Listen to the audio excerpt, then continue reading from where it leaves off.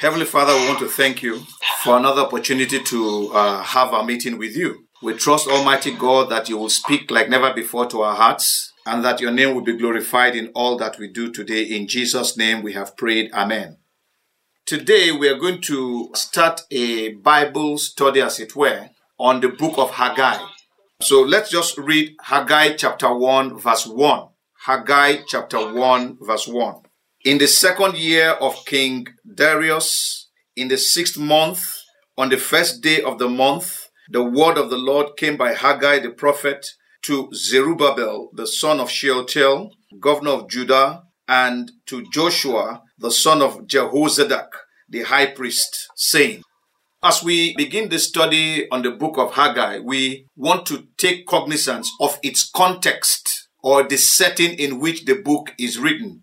Haggai was a prophet in Judah, and he was one of those who returned with Zerubbabel and Joshua after they were allowed to go from the kingdom of Persia. So Haggai's contemporaries were Zerubbabel, Joshua, and Zechariah the prophet.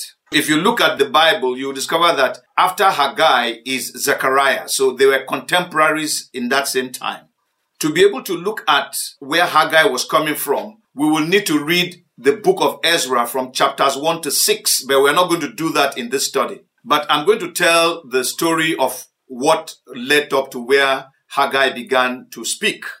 After King Cyrus had released the Jews and asked them to return to their homeland, he also gave them enough money and resources to rebuild the temple. And in rebuilding the temple, the first thing, of course, they needed to do was to build an altar where they continued to worship God pending when the temple was to be built. And when they set about laying the foundation of the temple, the inhabitants of Samaria wanted to join them in the building. But the returning Jews refused and said that the temple was the temple of God and they alone were to build the house of God. And this made enemies for them.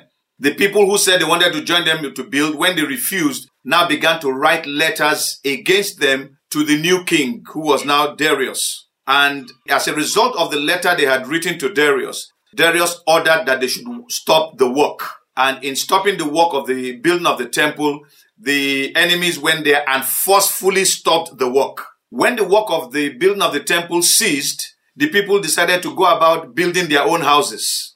And as they were building their own houses, there was no opposition. So they continued with life as usual and had abandoned the building of the temple.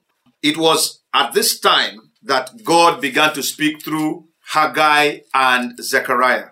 I'll read Ezra chapter 5, verse 1 and verse 2. Then the prophet Haggai and Zechariah, the son of Iddo, prophets, prophesied to the Jews who were in Judah and Jerusalem in the name of the God of Israel, who was over them. So Zerubbabel, the son of Shealtiel, and Joshua, the son of Jozadak, rose up and began to build the house of God, which is in Jerusalem, and the prophets of God were with them, helping them. So we see that God was interested in the building of the temple, and he used a prophet to let his intentions known. If we go back to Haggai chapter 1 verse 1, we will now see how God spoke to Zerubbabel and Joshua through Haggai. The Bible says that the word of the Lord came to Haggai, and through Haggai the prophet to Zerubbabel the governor and Joshua the high priest. So we find here a triangle of sort. We have God speaking to Haggai at the top of the triangle, and then we have Zerubbabel at one end of the triangle and Joshua at the other end of the triangle. And within that triangle are the people.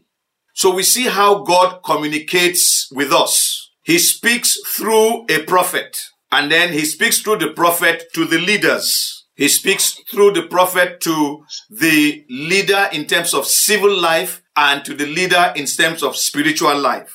And then, of course, the leaders, both spiritual and civil, will now put to practice those things that God has told them, and the people are blessed by it.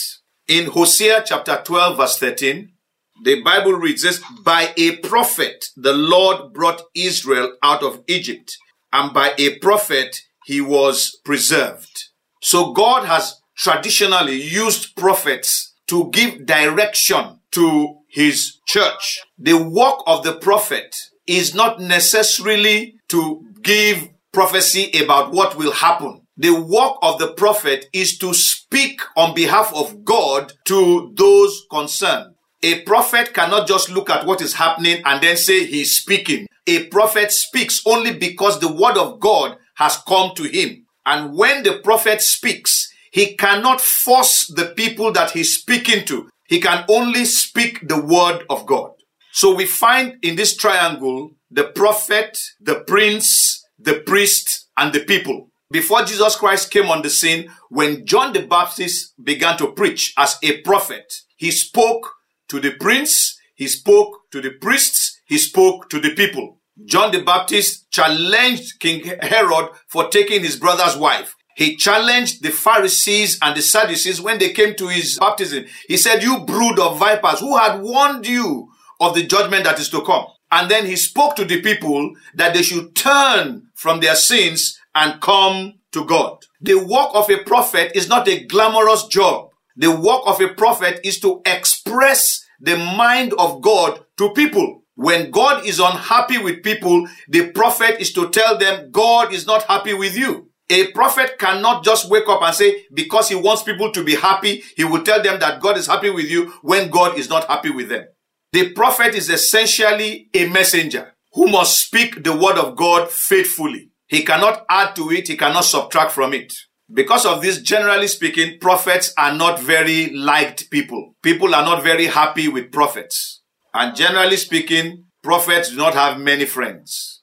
Having said that, it must be understood that the prince still has his role of governance. The role of the prince is to ensure that civil life continues without people acting contrary to God. In modern times, the prince will be the people like the president, the prime minister, the heads of governments of various nations. Even those nations that are not Christian, even those leaders who don't even know God, it is God who appointed them. It is God who works through them. That is why the Bible tells us in Romans chapter 13 that we should obey them. The same thing is repeated in 1 Peter chapter 2, I think around verse 17 or 18, thereabout. As a result of all of this, it is important that we recognize that God recognizes leaders on the earth, even though they may not be Christians. In fact, in 1 Timothy chapter 2, from verse 1 to verse 4,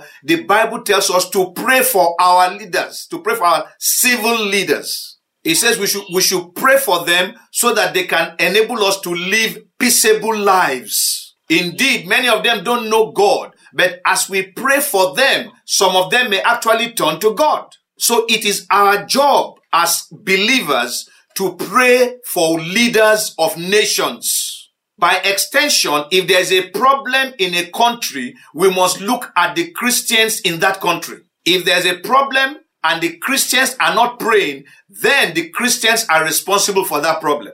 That is why the Lord said, when he was teaching on prayer, he said, pray that your will be done on the earth as it is in heaven. As we pray to God concerning his will on earth being done, what we are doing is asking God to come and sort out the nation where we are. Christians are put in a locality, in a community, to make sure that the presence of God is in that locality or community or nation.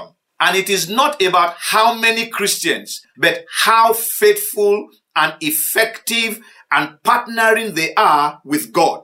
So we must recognize that the princes in our nations, the leaders in our nations, are ordained by God. Whether they are Christians or atheists, they are ordained by God. And we must pray for them.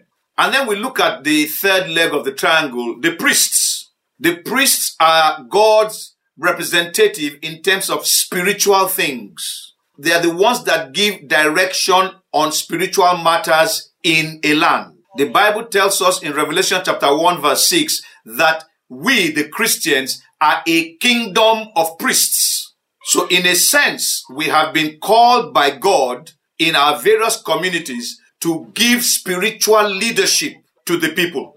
In order to do that job, we must be allied with God. We are not supposed to crisscross each other's roles. That is, a prophet should not play the role of a prince, and a prince should not play the role of the priest.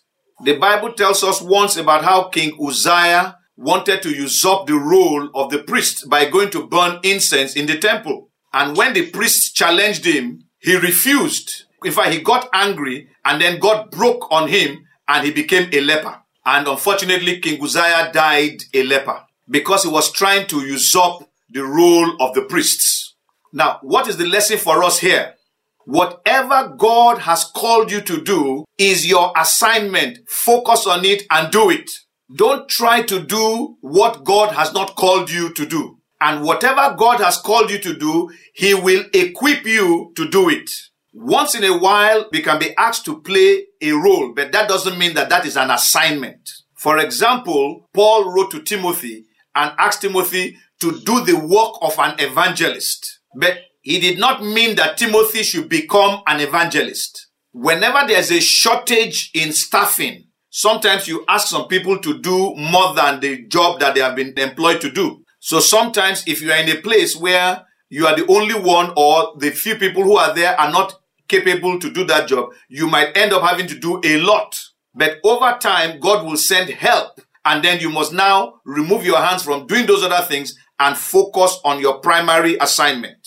It is important that we recognize what God has called us to do and we focus on that assignment.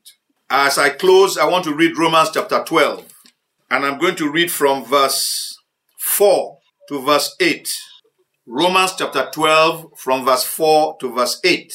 For as we have many members in one body, but all the members do not have the same function, so we, being many, are one body in Christ, and individually members of one another. Having then gifts differing according to the grace that is given to us, let us use them. If prophecy, let us prophesy in proportion to our faith.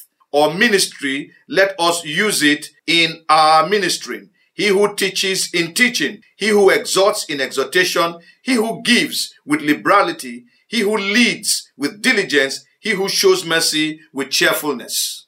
So we see that each person has been given a gift to perform certain assignments in the church. Each person's assignment is to help to build up the church. Therefore, let us learn to focus on what God has called us to do. One of the things that we need to do right away is to go and ask God for what He wants us to do in the body of Christ, so that we can then play our role as we should play and be building up the body of Christ. So we will pause here, and by the grace of God, next time we'll look deeper into the book of Haggai and learn one or two things that God wants to teach us therein.